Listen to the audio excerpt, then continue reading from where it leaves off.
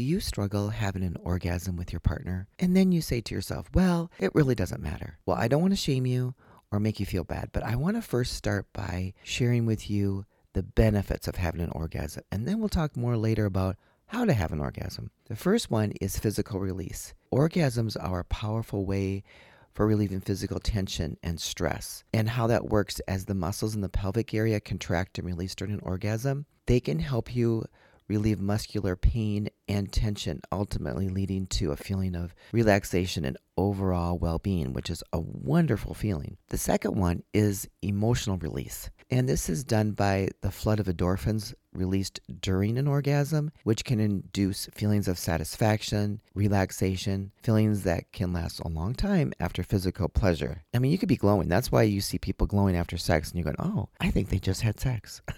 Number 3, improved sleep. So many women report feeling more relaxed and tired shortly after an orgasm, and it helps them relax better and sleep better. And number 4, believe it or not, it can improve your immunity. Some research studies have shown that sexual activity, including orgasm, can act as a stress reliever, which can in turn boost your immune system. Well, that's good news, isn't it?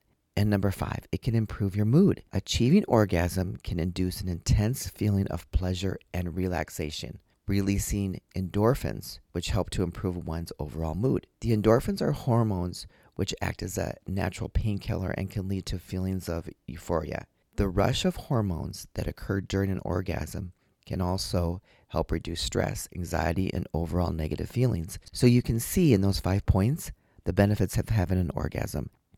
I will continue to talk about how to achieve orgasm, but it's an individual thing, and it's something that as a woman you need to work on your own. Now, if you need more guidance, please don't hesitate in emailing me and getting on my calendar. You can just go to Jeannie@lifelongloveandintimacy.com, and I would be more than happy to guide you and direct you on tips and resources and tools to help you achieve what your goals are in this area. We'll see you right back here tomorrow night. Bye now.